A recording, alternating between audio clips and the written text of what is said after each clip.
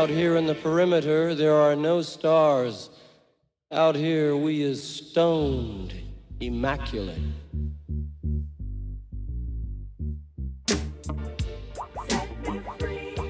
Hello and welcome. This is the C86 show. I'm David Eastaugh. As you know, we love a special guest.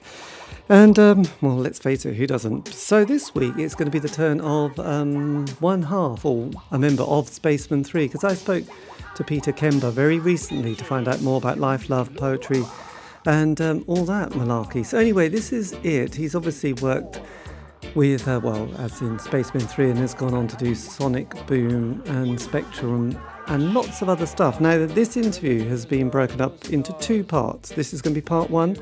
Part two might come out tomorrow. It's a technical issue to do with Zoom. So anyway, you don't need to know about that. It's very long and I'm tempted to edit it, but then I'm tempted not to bother. So if you want to hear just two people having a chat about life, fill your boots. And we start really talking a lot about Adam Curtis and the latest series that Adam Curtis has just been, or has just kind of had available on iPlayer with the BBC. So you might wonder what all that is about. But anyway, it's kind of interesting and it leads into the rest of the interview. So if you want to hear two people just having a long chat about life, it's just tune in. Also, the second part will feature a lot more about music. But the first part is just me and Peter talking. And yes, if you want to hear it, fine. If you don't bother. That's what I say. Anyway, Peter, it's over to you. Struggling on this one now. Unfortunately, as bad as it is, I think it's probably, I don't think any big change is going to come in our society and in the way that we interact with this planet without some horrible wake-up call like this. And I think it's making people think about it and realize that a lot of the models that we've relied on, our political models, trust me, it didn't take COVID to tell me this, but it's illustrated to a lot of people. These dudes have not got a fucking clue and they do not give a shit. They're lining their own pockets, their buddies, and that's it. On different levels, some worse than others, but that's essentially the model that we have. Professional politicians. Yes, and also, have you been watching that Adam Curtis series that's just come out? I do like his docs. I started. I fell asleep halfway through it. They're long, aren't they? Well, this latest one is a 6-parter, and I think I've done the first 4 or 5, and I kind of need to watch them all again, but make notes and then go and research it, because there's lots of bits on China that I didn't really know about, and then there's the Iraq and all the wars there and all the history of Africa and then Russia and America. So it is a bit like being in a very intense lecture where he kind of finds these threads and just kind of pulls them, goes down this rabbit hole. Awesome. I love the Mayfair set that he did as well. I thought that was really awesome. Yeah, and it's and this one, I don't know if it's going to be in it, but I was reading some of his blogs that he's done in the last 5 years, which are probably his notes for this series, and he was talking a lot about the New Age movement and the folk movement, where we sort of hark back in Britain to this idea of Arcadia, this kind of, but it's a complete myth. Arcadia never really existed, but people have created the work of Cecil Sharp, and he found all these folk music and folk dance, and it's almost like, oh, this is what people used to do, and it's like, no, they didn't. But we know invented spurious nonsense. It's Victorians were kings of it, right? They loved it. They loved to try and reinvent some medieval past for themselves, and it does. Knights of the Round Table and all this nonsense. It's I mean, it's lovely in some ways, but yeah, it's nonsense. Of course, it is. But there's a lot of nonsense that we think we invented the fucking world. We think that they didn't know in the past. It was stupid. They didn't. We've been round and round in these cycles. And my personal belief of what the collapse of a lot of civilizations, and particularly that we find in the Americas and places, Teotihuacan and places like that, they just don't know what fucking happened to the people. Well, it was clearly something like this, a pandemic, right? I mean, they've been these, we've had these things going out through history, always associated with collapse of civilization as well, apparently. Yes, I know. But I you know, do really recommend the latest Adam Curtis if you haven't. yes, I will tune back in. As I say, I'd been in the studio all day and I started watching it at night with my wife, and she got to halfway through the second one, but I fell asleep. I felt he was covering some ground that he'd covered in some of his other documentaries. Some of it was I couldn't quite place where I knew some of that information from, but He's I often love the dude because I think he's really pointing out to people, everything which I believe, that we're just being fucked over by people in the name of the fast fucking buck, and we're fast trashing the planet to a point where it will be, I don't even know if I want to call us a civilization at this point, kind of an uncivilization, the way we treat each other and treat humans, and the nonsense that people do and the nonsense they don't do. Yes.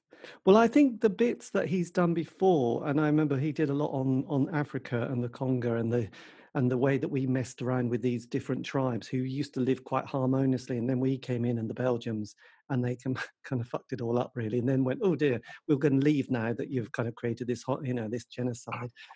Sorry about that. Yeah, it's toxic. I mean, all what's the word for it? Empire, dominions. I mean, all this nonsense about the Commonwealth. It's like, yeah, it's your common, and it's going to be our fucking wealth. Hey, don't keep asking us for nothing.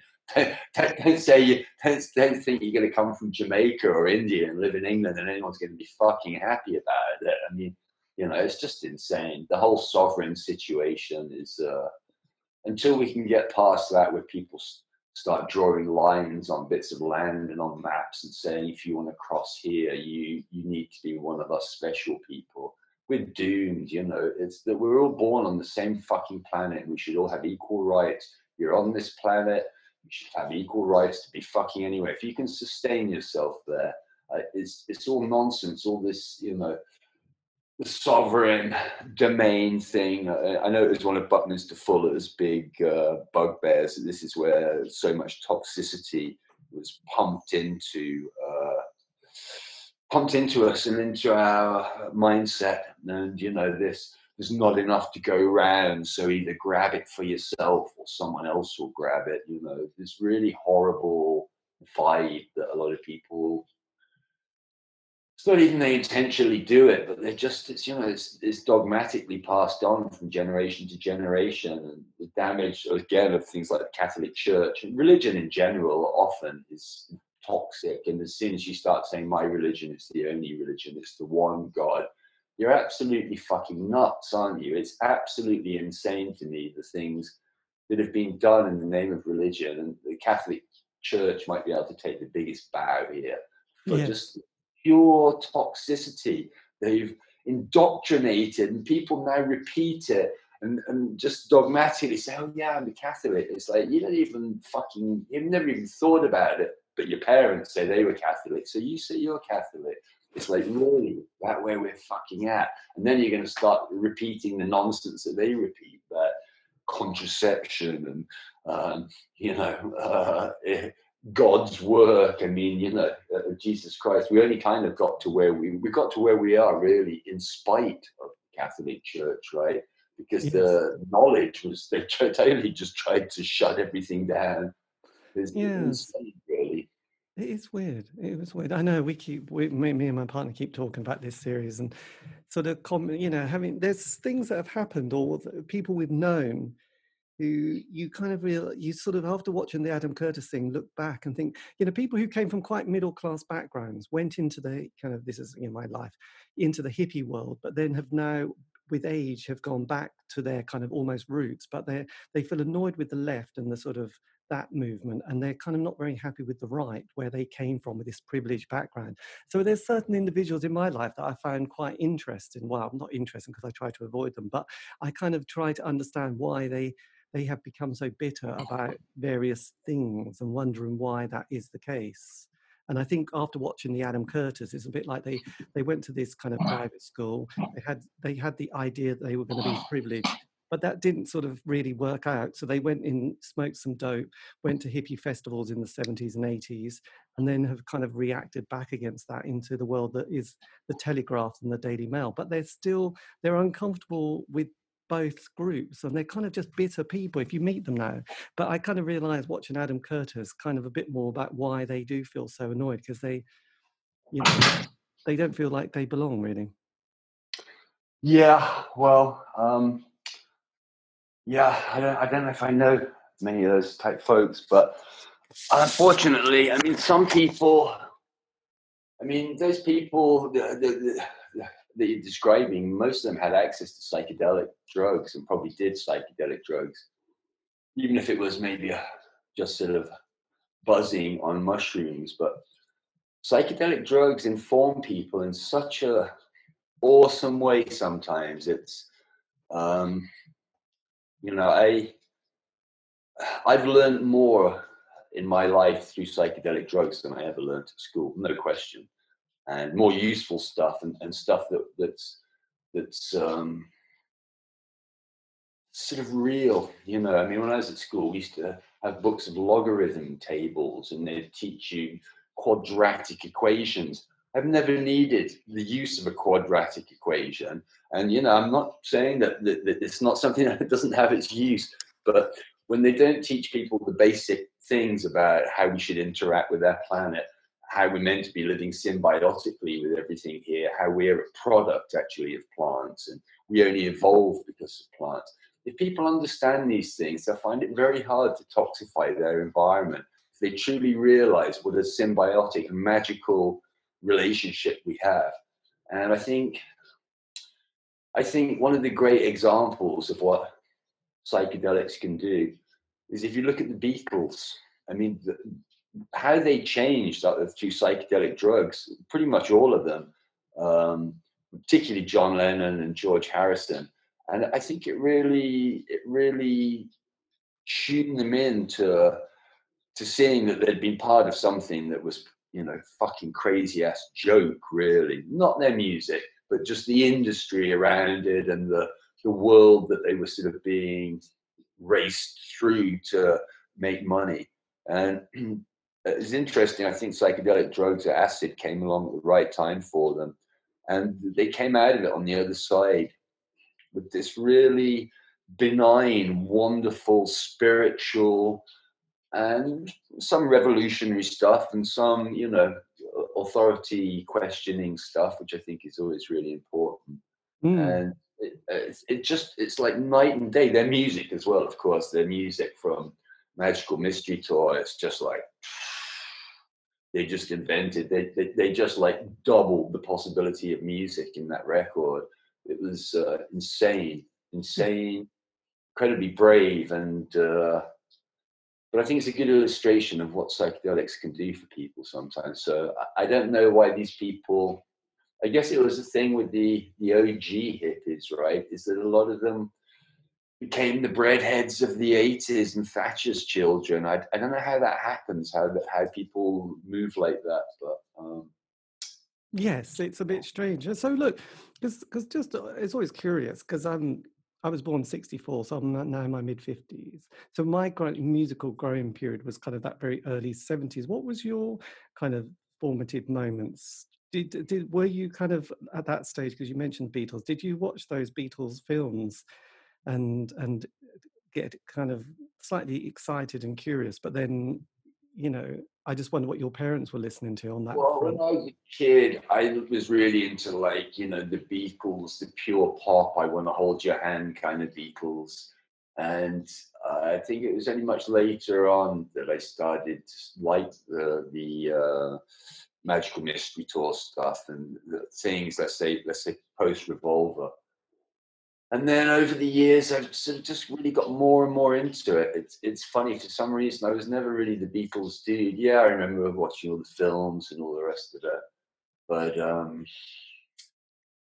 yeah, my formative, the music, a lot of the stuff came from my parents. It was things like Buddy Holly and, you know, rock and roll stuff like that was really Kinks, Beach Boys, you know, those sort of things. The Beatles, they had those records So as well. were your parents quite hip and on the case then in that, you know, in sort They of... were young, so they were fairly hip, but they just, I was born in 65, my brother was born in 63, and they were just before that sort of, let's call it the hippie era. People were doing more, what's the word? People were exploring culture and exploring things in a really interesting way, and they were just too old for that, I suppose. But they were, you know, they went to art college. They were pretty hip, you know. They sounded much more bohemian than my parents, who were far more working, you know, But they they were... were super Thatcherite, conservative, you know, because well, most people, a lot of people's politics seem to be based on how much tax they think they should be paying, right? And Yeah. I always think that's one of the major overriding things for conservatives, particularly. And I have to tell you, my parents were right up there with that. A little Yes. bit embarrassing. They're also Brexiters as well, while we're talking about it. It's a sore point, I can tell you. Oh, yeah, that is a tricky one, isn't it? That's one to try and avoid over the Christmas meal, Yeah, isn't it, really? Yes. So then, yeah. you know, during that early 70s period where kind of glam period and, you know, we were watching Top of the Pops and listening to the top 20 on a Sunday evening, Mhm. you know, there were things like Sweet and Slade and Alice Cooper's Schools Out. Did that start to kind of get you excited and slightly aroused? Like those dudes mostly. I like T Rex is the only one who I ever really. I liked his songs, but I mean, I thought they was goofy as fuck. Elton John, a lot of them. I mean, I just couldn't really bear it. I have to tell you, I thought it was horrible. I like it more now than I did then. I mean, some of that glam stuff, the Sweet and stuff, Blockbuster. Yeah, there's some really awesome stuff, and the production on the records is really awesome as well. That sort of bubblegummy glam sort of production. But it wasn't my thing. I sort of hated music because of that at the time. Yeah, Oh, it was right. This is probably exciting. So, so I you was didn't... probably only about when I was about 11 where I started really much liking music, and it was things like Buddy Holly and things I heard through my parents, Sam Cooke, stuff like that. Things I still I have a my mum gave me recently a record sleeve I'd made for Buddy Holly and the Crickets album that obviously lost its sleeve, and I must have made when I was like 11, so hand painted and stuff. And it's always been with me, that music. I still love it, and I still love listening to it. And you know, was every day, and uh, all is raining in my heart, and you know. Yes. Well, I know that because I must admit, my first love was David Bowie, and thankfully, my first single was Space Oddity, and album was Changes One. But so Bowie stayed with me most of my life, or all of my life, really. And also, I loved Lemmy as well. And they were both the same age. And whenever they got asked about, you know, the early musical heroes, they both would say Little Richard, and then the work of people like Eddie Cochran and Buddy Holly, Yeah, and you know yeah, those ones. So it's interesting that you've also got that kind of a slightly similar sort of musical heritage. yeah, yeah. Bowie. I probably I didn't really get into Bowie until things like Sound and Vision. That was the first record I remember hearing by Bowie and going, something special about that song. Something really just sort of like was transportative and just sort of took you to such a really beautiful riff, and the really magical sounding. And I think that era, sort of Heroes era, was my favorite. That's when I really started to get into Bowie. Yes, Joe the Lion, classic song. So did you? I mean, because I was a bit too young for punk. Did that sort of all come into your consciousness at that I period? was lucky that I had brothers 2 years older than me, and also being at a private school, a boarding school. I was in a house with 60 other kids, and I want to say maybe 20 or 30 of them had a hi-fi in their little studies. And you know, these kids from wealthy backgrounds, they had records. You know, so you were surrounded by music, and some of the kids were hip. They'd work at the Virgin distribution store in the holidays to make money and get cheap records, and so you'd hear really interesting things, and you'd hear everything because you had enough kids that you'd get the spread of metal and pop and classic rock and new wave. And yeah, my brother was, I was 13 in 78, but he was 15 in 78. So he was just the perfect age for it. I mean, we both were really. I feel that music, a lot of it, was really built for that sort of hormonal element of your life. Yes. I have records from that era that I still listen to a lot. There's a compilation that I love to bits called That Summer, that was the soundtrack to some lame film that had the most awesome new wave soundtrack. And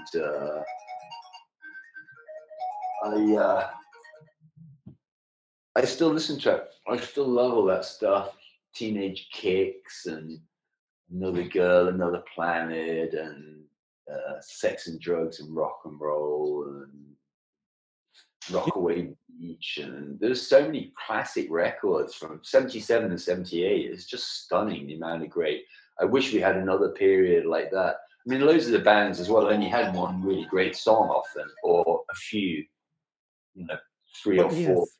I remember in the 80s there was that compilation by was it called Street Sounds, where they went up to about volume 15. Morgan Khan put it together, and it was fantastic because he just most of those rap bands just had one great song, and so occasionally you'd make a mistake and buy the album of that band and then think, oh, actually most of it's terrible apart from that one song on I don't know, Electro Volume 6 or something like that. So when did you start thinking about actually being in a band and sort of learning an instrument? I'm not sure I ever really learned an instrument, I have to tell you. I'm still heading in that direction. When did I? Well, I guess it was around that time, probably inspired by the first band that I wanted to be in was Devo. I when I was a kid, I just thought they were the most amazing. The Are We Not Men, We Are Devo era, Satisfaction and Mongoloid and Gut Feeling and all the. I just thought they were the most. I just loved the whole combination of craziness, but really delivered in a. Oh, you've gone slightly silent there. Is your connection still working? Oh, I can't hear you. That's not a panic. I'm panicking. Pete? Did it? Oh, wait a minute. 2 in a meeting. A minute. 1 waiting. Did it? Pete? Pete? Oh, blimey, there's 2 Petes. Pete, are you still there? We got to Devo, and then it stopped. Oh, shit. What happened? I'm sweating. I need a banana. Oh, Pete, you've gone quiet after Devo. Wait a minute. Pin chat. Don't do. Sorry about that. Right. There you go. Blimey. That's good. You've got multiple Got multiple invites. Well, have we got? That's fine. It's like, I don't know. There's 2 Petes now, but you're the same person, so that's fine. I've never come across that before, but that's the world of sort of Zoom meetings now, isn't it? I like it. I wish I'd made that happen. But yeah, you were just talking about Devo and Satisfaction. So then, because I was, like a bit of an obsessed indie kid. So to be honest, in the 70s, I was very influenced by my brother, who was 7 years older, and he was into prog rock of like Yes, Genesis, Wishbone Ash, Party James Harvest, hated punk, absolutely hated the indie scene, and I was quite influenced by him. So then that kind of had a major moment. But then in the 80s, one starts to get a little bit more independent, well, vaguely. Yes, then sort of discovering things like John Peel, well, not discovering, but sort of suddenly coming across John Peel and hearing I Am the Fly by Wire and people like that. So then as the 80s progressed, how was your musical moment? Well, John Peel was the thing for me as well. Listening to John Peel at night, in bed.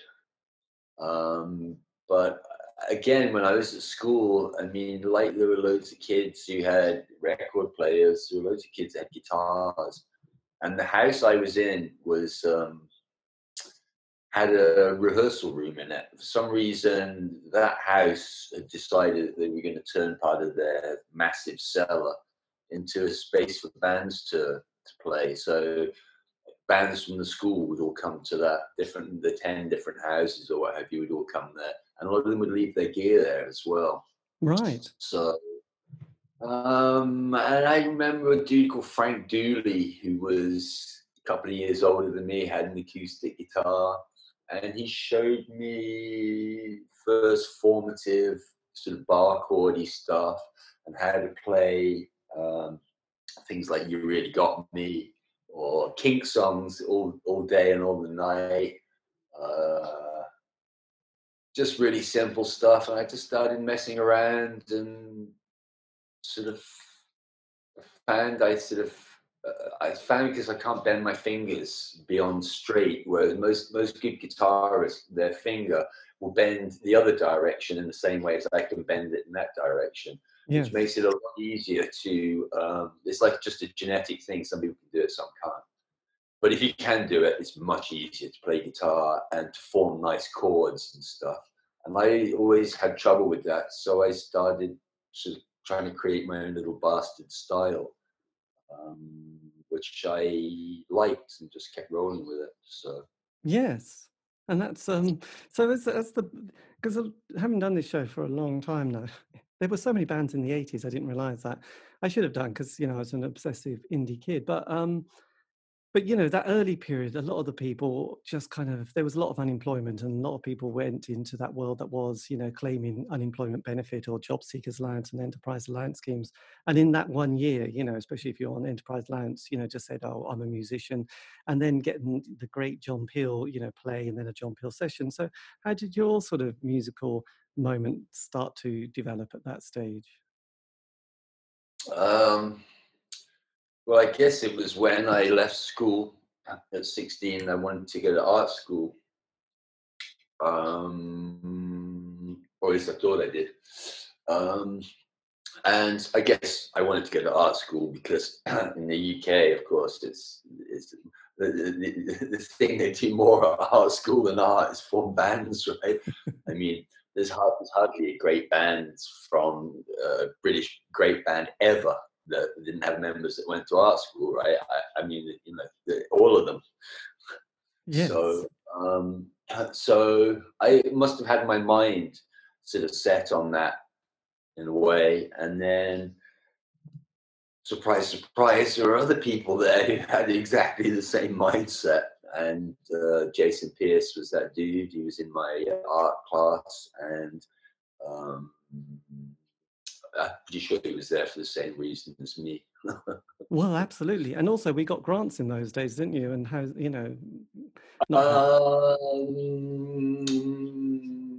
not easily, and not if you were living at home and for a local art college. I don't know if it was, I guess it would I don't know if they didn't call it a polytechnic, the Rugby Art College, but it was associated with whatever they call those places these days. They still call them polytechnics. I know. I think polytechnic. I think if you use the word polytechnic, it does kind of put us into an age bracket that young people would have no idea what we're talking about. Because suddenly, Google it. Yes, someone suddenly said, "No, you're all universities. Don't worry." So polytechnic is one of those terms that I think, I think, oh, you're so 80s. But yes, so then. Yes, this is true. So were you, because because on the musical front, you know, there was the alternative scene had sort of had that kind of like the post-punk movement. Well, there wasn't a movement, but there were those bands who were quite scratchy. And then as the sort of 83 had progressed, there was the Smiths, and that was kind of like a great moment in musical history. Well, a musical chapter. But there was that kind of alternative kind of scene that was kind of very kind of, you could feel it, couldn't you? Almost pulsing in the airwaves. There's this kind of like, Yeah. there was a lot of unemployment. You know, obviously we'd had sort of like, the Falkland War, then we had the miners' strike, then Red Wedge, and there was this angsty stuff. And on the other side, there was this kind of the shiny top of the pops world of Trevor Horn production sounds, and, you know, that kind of, you know, drum kind of percussion, which was quite raw, and lots of balloons on top of the pops. I always remember now when you ever see top of the pops at that time, balloons were very big. So were you on a mission to get into yes, to sort of think, right, we know where we can go with this. This is it. Top, you know, John Peel. Yeah, I mean, thank God for John Peel, even though I had a mixed relationship with the dude, because he sort of, I don't know why, he must have been having a bad day. It's when people hear this story or people who heard it on the radio, it was really out of character for him. But he played a 17, 18-minute Spacemen 3 track, but in 2-minute sections with other bands in between, which of course the you know, the piece only works because of the way it progresses, and he sort of made slightly mocking remarks about it, and so I wrote to him, as you could do in those days, care of the BBC, and told him that don't bother, dude. Don't bother playing our records if that's you. Yeah. A, go fuck yourself, and B, please don't fucking. You're letting yourself down, mate. What the fuck are you doing? And he always came up with different stories over the years about it. But he did say once in an interview that I was the only person who'd ever written to him to tell him to go fuck himself. Oh, that's quite nice. You know, at least he remembers it. He probably realizes, because he, you know, I remember in the 70s, I think he played one side of Tubular Bells from stuff afterwards. I think he was having it. It's, you know, it's so un-John Peel, but I think he was just a bit cranky that day. Yes. So yeah. So then, I mean, when you started playing live at various shows, did you start to feel that there was kind of a kind of an energy with the band and the dynamics between you? The first time that we ever played as a band, 4 people, initially me and Jason just used to, you know, knock around stuff. And first time we tried it, you know, all our friends were all kind of in the same boat. No one was really a musician. Or they were starting to play an instrument just for this, like Pete Bain, the bass man. I don't think he'd ever really played bass much. He might have done actually in some sort of like punky kind of thing with some friends, but I mean, we were all people who had no musical. Jason, by far, was the most musical of us all, in a traditional sense. But the first time we played together, it was just like we knew that there's something strange was happening, and it was really good. And we just, you know, out of almost nothing, because some of the songs initially were what sort of a little bit known as the Spacemen 3 sound, you know, no chord changes, etc., or minimal chord changes. But we also early on used to do some more sort of Crampsy kind of stuff. It was sort of Iggy Pop meets the Cramps a little bit. And I think there was a certain point when we realized that we had some stuff that was really quite unique and didn't really sound like anyone, you know, you could put your finger on straight away, although it was clearly influenced by the Stooges and the Velvet Underground and, you know, all sorts of different things. A lot of psych stuff, garage stuff. But yeah, it just I think there was a certain point when it was clear that some of the stuff was just like, I don't know. It's a bit like if you hear that early Joy Division stuff before they were. I think is it before? It might be when they were called Warsaw or whatever they were called, and they're sort of like a sort of punky band, and you can hear it's Joy Division, but it just hasn't. It's just something. They sound like a sort of also ran alongside Slaughter and the Dogs or something. Some sort of second rate, more or less. It's interesting Punk band. because I always remember, was it Stephen Morris, the drummer, saying that when they first heard the sort of recordings that Martin Hannett did, they were a bit disappointed with the sound, but obviously Martin Hannett had the kind of wherewithal to sort of realize what they produced. What he was doing was making them quite unique rather than just like 1,000 other bands, really.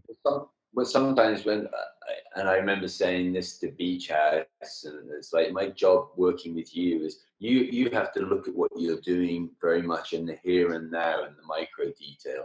But I'm meant to be trying to bring the future to this. I'm trying to bring something that's future proofed, not about the here and now and about zeitgeist and all that. Something that has a consistency and a solidity that the future will appreciate as much as the present. And I think with Martin Hannett, you can safely say that's very true, right? I mean, the future-proofed and Joy Division, more people probably listen to Joy Division now than they ever did, right?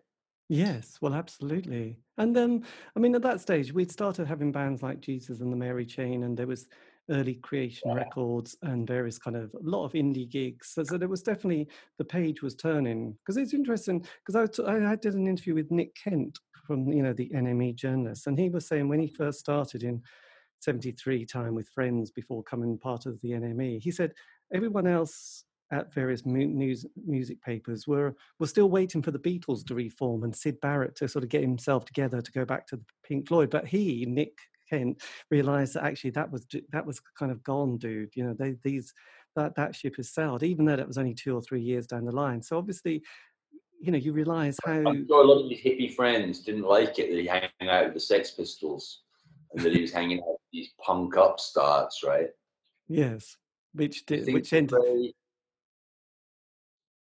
Things were very tribal back then, right? You weren't allowed to like rock and roll and punk. You weren't allowed to like the Beatles and the Sex Pistols, right? All this sort of like weird tribalism that was such crazy nonsense. But yes, it was very tribal, because I remember sort of doing various interviews with members of the Rockettes, who were a rockabilly band, and they said they just spent a lot of time being chased down the road by various other tribes. You sort of have to learn how to sprint very quickly to avoid a gang of people beating you up. You thought, God, they were the good old days, weren't they? It was the same. It was the same for me in the town that I was from, Rugby, and it was what we used to refer to as the casuals or the smoothers, the football dudes. They didn't like, well, I guess indie kids weren't a thing yet, but I guess we were proto indie kids. And that they could recognize it a mile off. And I tell you, we got into some scrapes. I've been chased many times by dudes like that. Sometimes, yeah. There was one show where the band got. I didn't get jumped, but the other dudes got jumped on the way home by a load of people. Yes, these things used to happen. Thank God for MDMA. That changed culture and society a lot, and people stopped going out and looking for fights so much. I feel it used to be a big thing. Saturday night's all right for fighting sort of vibe. Well, yes, absolutely. Yes, to quote dear old John Lennon. So look, as the no, not John Lennon, Elton John. Jesus, sorry. Elton John. Yes, I know, he was all about peace and love. So then, as the mid-80s, I mean, because I was, I don't know if you came across the wonderful book that was Neil Taylor's. You're not really into the C86 world, are you? And he mentions a lot about all the little indie clubs and all the kind of like venues around the country and stuff like that.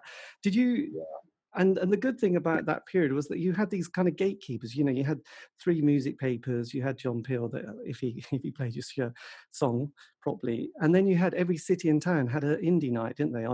Mostly at the beginning of the week. Yeah, So you did have this kind yeah, of access to be able to sort of start to move around the country and play in front of, you know, people who didn't know you. yeah. Hold on, I've got to attach some power, or we're gonna go something. Yeah. Do you have? I bet you'd like this book. I think we're out of sync here, so I hope you can see this. But do you know that a scene in between book?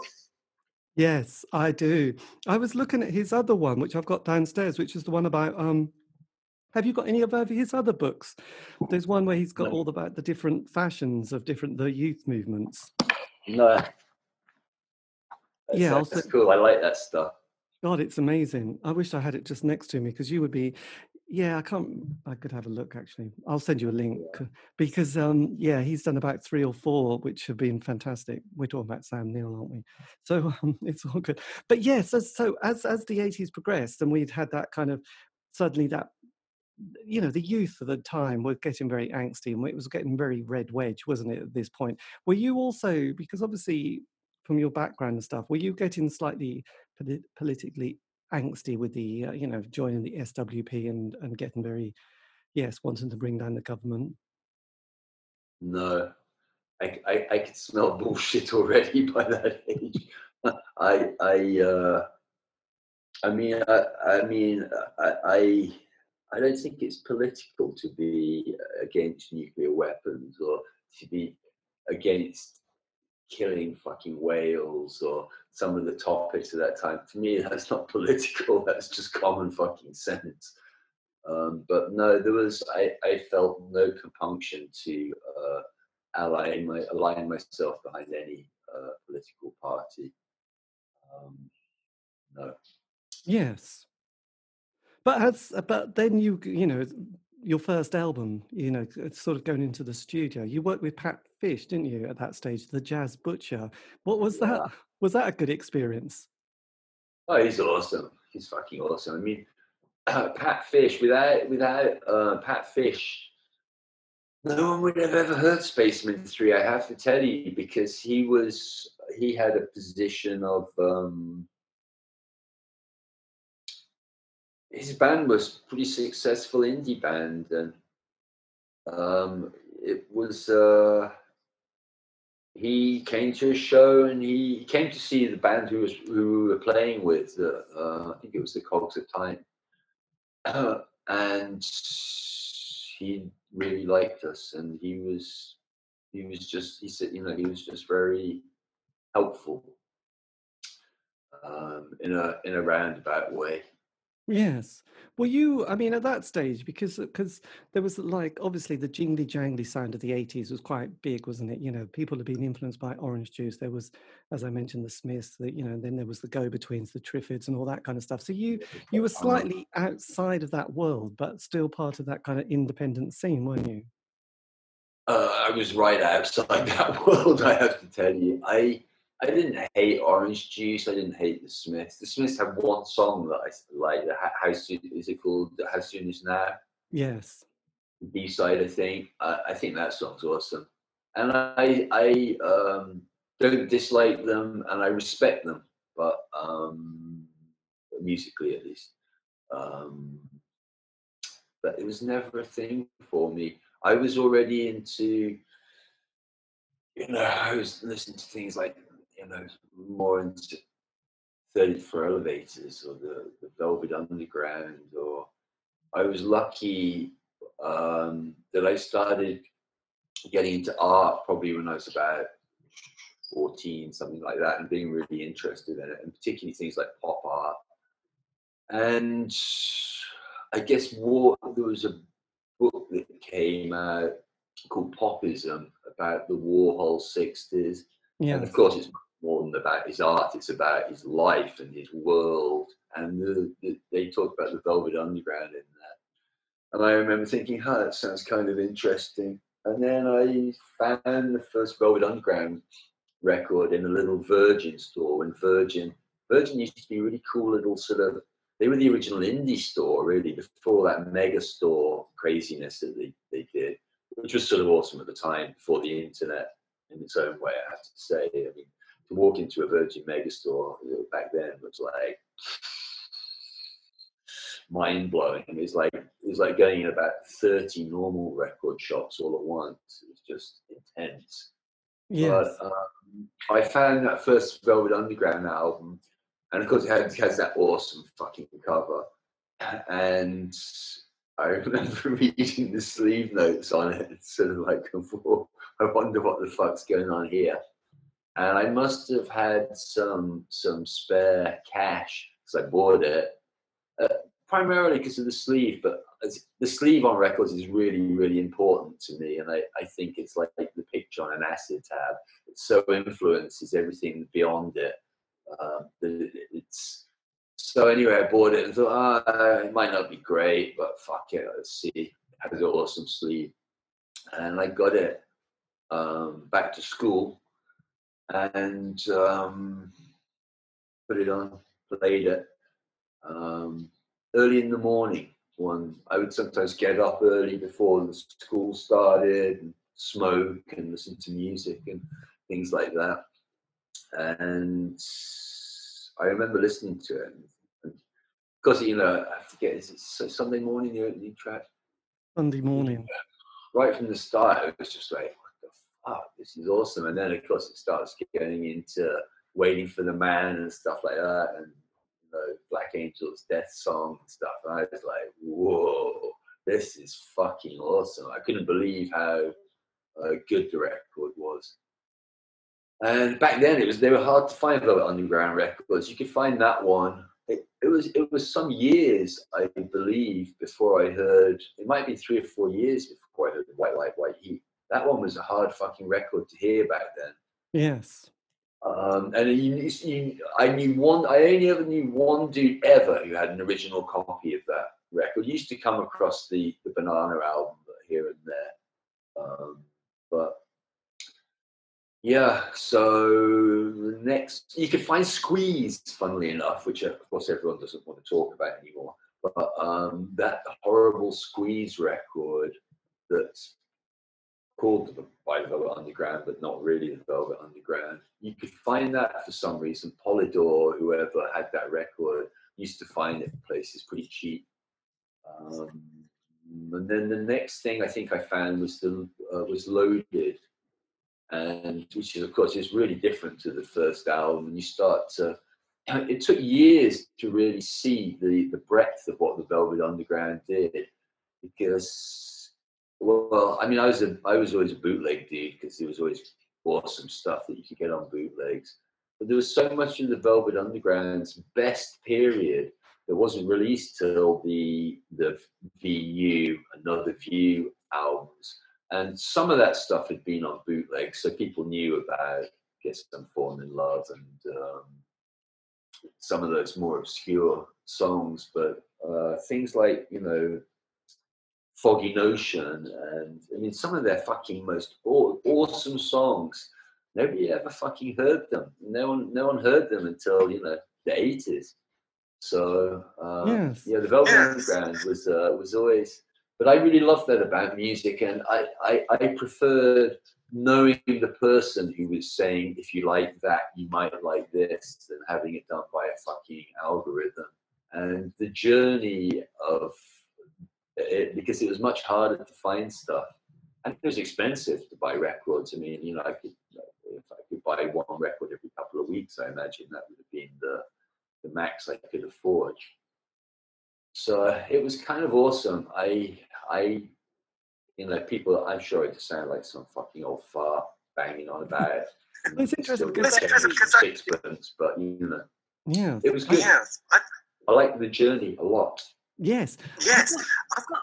I've got a slight echo on this machine. Have you got two machines? We've been out of sync for a while, I think, whatever that. So when I say something, oh, it's not too bad. God, that would be too bad.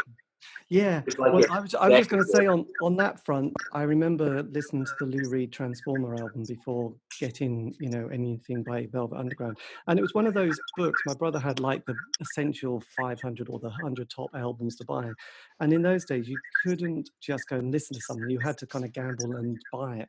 And I remember the Velvet Underground album with the banana, because I was really surprised with the first track that you just mentioned, which was this beautiful acoustic kind of relaxing one before it then becomes, you know, rather heavy and peculiar. And then you had Nico's vocals as well, which was like, okay, that's different. Yeah. It was, Yeah. Transformers, fucking ridiculous record as well. Ridiculous. yes. So when Yeah. so going back to your kind of the musical wonderful world, that was the, you know, the path It that you wasn't that wonderful. How were you coping, kind of getting the band together and then sort of going through, because you had the first album, which was kind of on Glass Records, which was run by the fantastic Dave Barker. I think, well, I don't know, he seemed a nice chap. Signs of Confusion. Were you pleased with that before you followed up with the Perfect Prescription?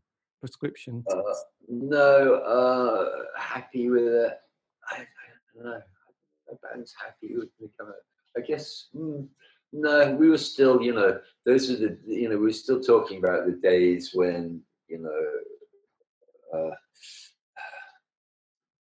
I mean, the dude who is a sweet dude who produced that record, Bob Lamb. You know, he took what you could afford, really. I'm not trying to put him down in any way, but he wouldn't have been our pick, but for it was what we were told we could afford, and that he would help us make a record. But these dudes, one thing I learned from that guy, he is a really awesome dude. But one thing he used to do that was bullshit was you could say to him, that we don't want the hi-hat that loud, dude. We never have the hi-hat that loud. In fact, actually, Spaceman 3 never really had hi-hats, so it's a bad example. But you'd ask him something about something like that, and he would fight you on it. He would sort of argue on it. And I personally think that no one knows better about their own music than the band. And if they want it that way, that's the fucking way it should be. And the process of actually having to fight battles with people to try and get things within the parameters of what you'd like it to sound like was crazy. I mean, insane. I mean, we didn't really battle, but you know, there would be some. You certainly couldn't touch the desk. We certainly weren't. You know, he had to make any adjustments, and he had very specific ideas. He probably thought we were a total bunch of fucking waste of fuck ups. And his Pat Fish was along with us as well. He was just steadily rolling joints the whole time. And I'm sure Bob Lamb, even though the reason we thought he might be all right was because he'd done Signing Off by UB40, that album, which I think is a cool album. I've always thought it was a cool album. Yeah. UB40. It was UB40's finest moment, really, I have to say. And when they were writing their own songs as well, so they didn't seem to do for very long. And yeah. And I was going to say, how were you sort of coping with the band, dealing with, you know, being young and funky at the same time as kind of like dealing with record labels?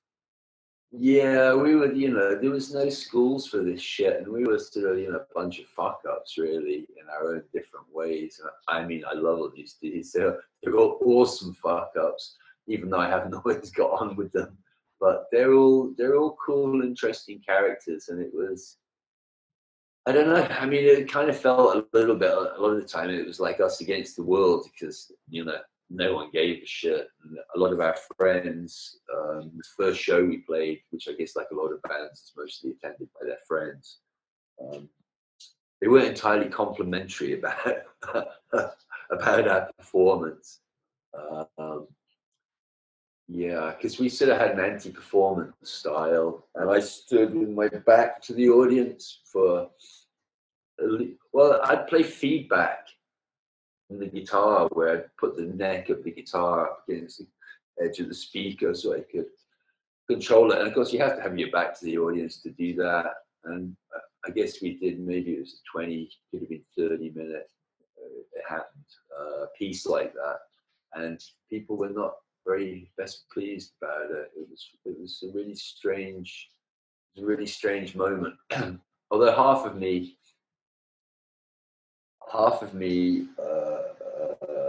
felt that there was a little air of jealousy to it, that they were a bit, they could see that I think as a band we were had something a bit different going on and that it worked. So which are like the dream elements for a band, really, I feel. Yes, because then when you got onto your third album, which is the one that kind of hits the big time, were you kind of prepared for the sort of but there's the one that kind of Playing with Fire that definitely elevates you into another kind of level of kind of publicity and well, it was the first time that people really started. I don't know about elevating us, but well, I mean, yeah, it was some reason that because it wasn't on Glass. Dave's a cool dude, but Glass were, he wasn't a businessman, or he was a music fan. He was a music lover. Of course, who else would have fucking put our records out? No one would have done it out of business sense. yeah. And by, I guess we built up a bit of momentum, and by Playing with Fire, we were on a different label, Fire, and we got lucky. Sometimes the combination of your press officer and your record and Zeit things coming together. And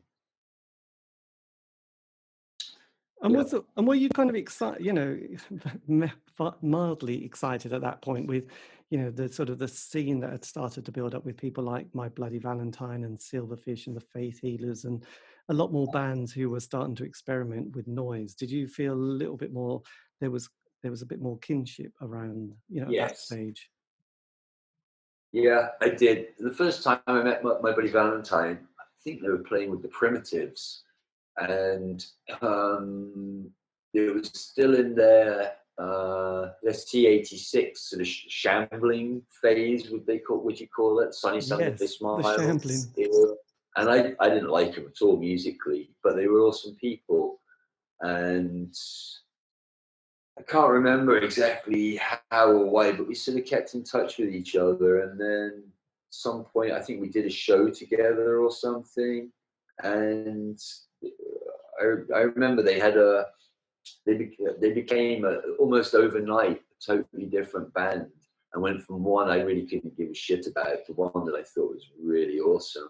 And the song I remember I felt was the pivot, made me realize, and I thought that song they just hit some real next level with that. It's such an awesome song.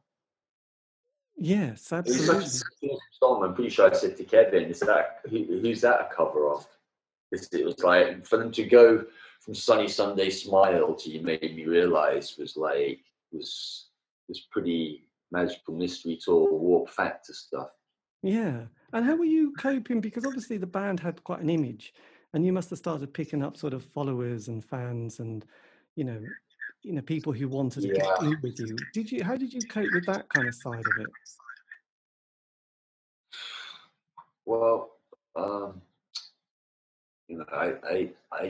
don't think that musicians are anything different or fucking special to anybody else, and I always try and treat people like that. Sometimes people would approach you and they'd already think that you would think you were some fucking hot shit because you had your face on a fucking music paper or something, and they would come up and say something that would be a little bit insulting, or a little bit designed to rankle you a little bit.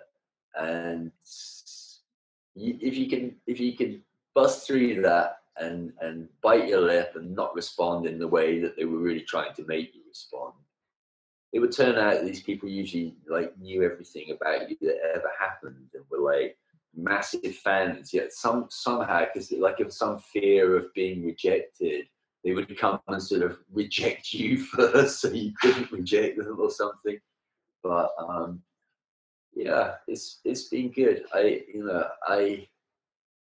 Bands don't get to pick their fans, but I've never been disappointed in them. I always like the sort of, I mean, I think by the design of your music, you do get to pick your, I feel birds of a feather flock together, and that's the way things are. People resonate with people who look like them, think like them, act like them. That's what we do. So, some of my best friends are people who were fans who I just, rather than being snotty fucking rock star dude, I was just like, normal dude with them. And turns out they're some of the greatest people I ever met, and I've been friends with them for decades. And loads of things happened to me like that. Sometimes a dude came up to me one time at a show and went, "Oh, I lost my fucking wallet on the bus. I came on the bus. I lost my wallet. I got no money. Got no ticket. Can I get on the guest list?" I was like, "Sure, get on the guest list, dude. I haven't got much money, but I can give you 40 quid so you can get home and all the rest of it. Don't worry about it. You ain't gonna pay me back. Well, this did end up playing guitar for me for a while. So it's sometimes, just if you it's like the all you need is love thing. It sounds really trite, but if you can actually do that, and I've not always been the dude to be able to do it, but the older I get, the more I realize if you can go out there and actually have some sort of empathy with everyone, it's better for you. It's better for everyone. Any negative energy anyone puts out there in any way is amplified, usually, or knocked on. Like all universal energies, they don't dissipate or go anywhere. They're just transferred. And if you, this is one of the big problems one of the problems with the internet is that people put out this poisonous fucking energy and think that if they're having a bad fucking day, they can bang on about it.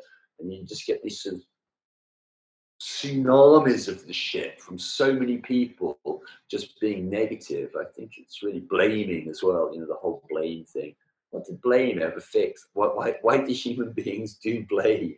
It's fucking insane. Just change what you do in your mindset, and there's no point blaming. It's insane.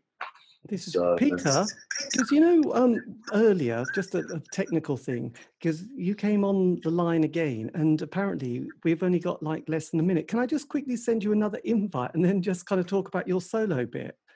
Sure. Is that okay? I know it's just I'll wait for I'll send you the invite like now, because this is going to just kind of finish in a sec, literally. Okay, wait a minute. Dun,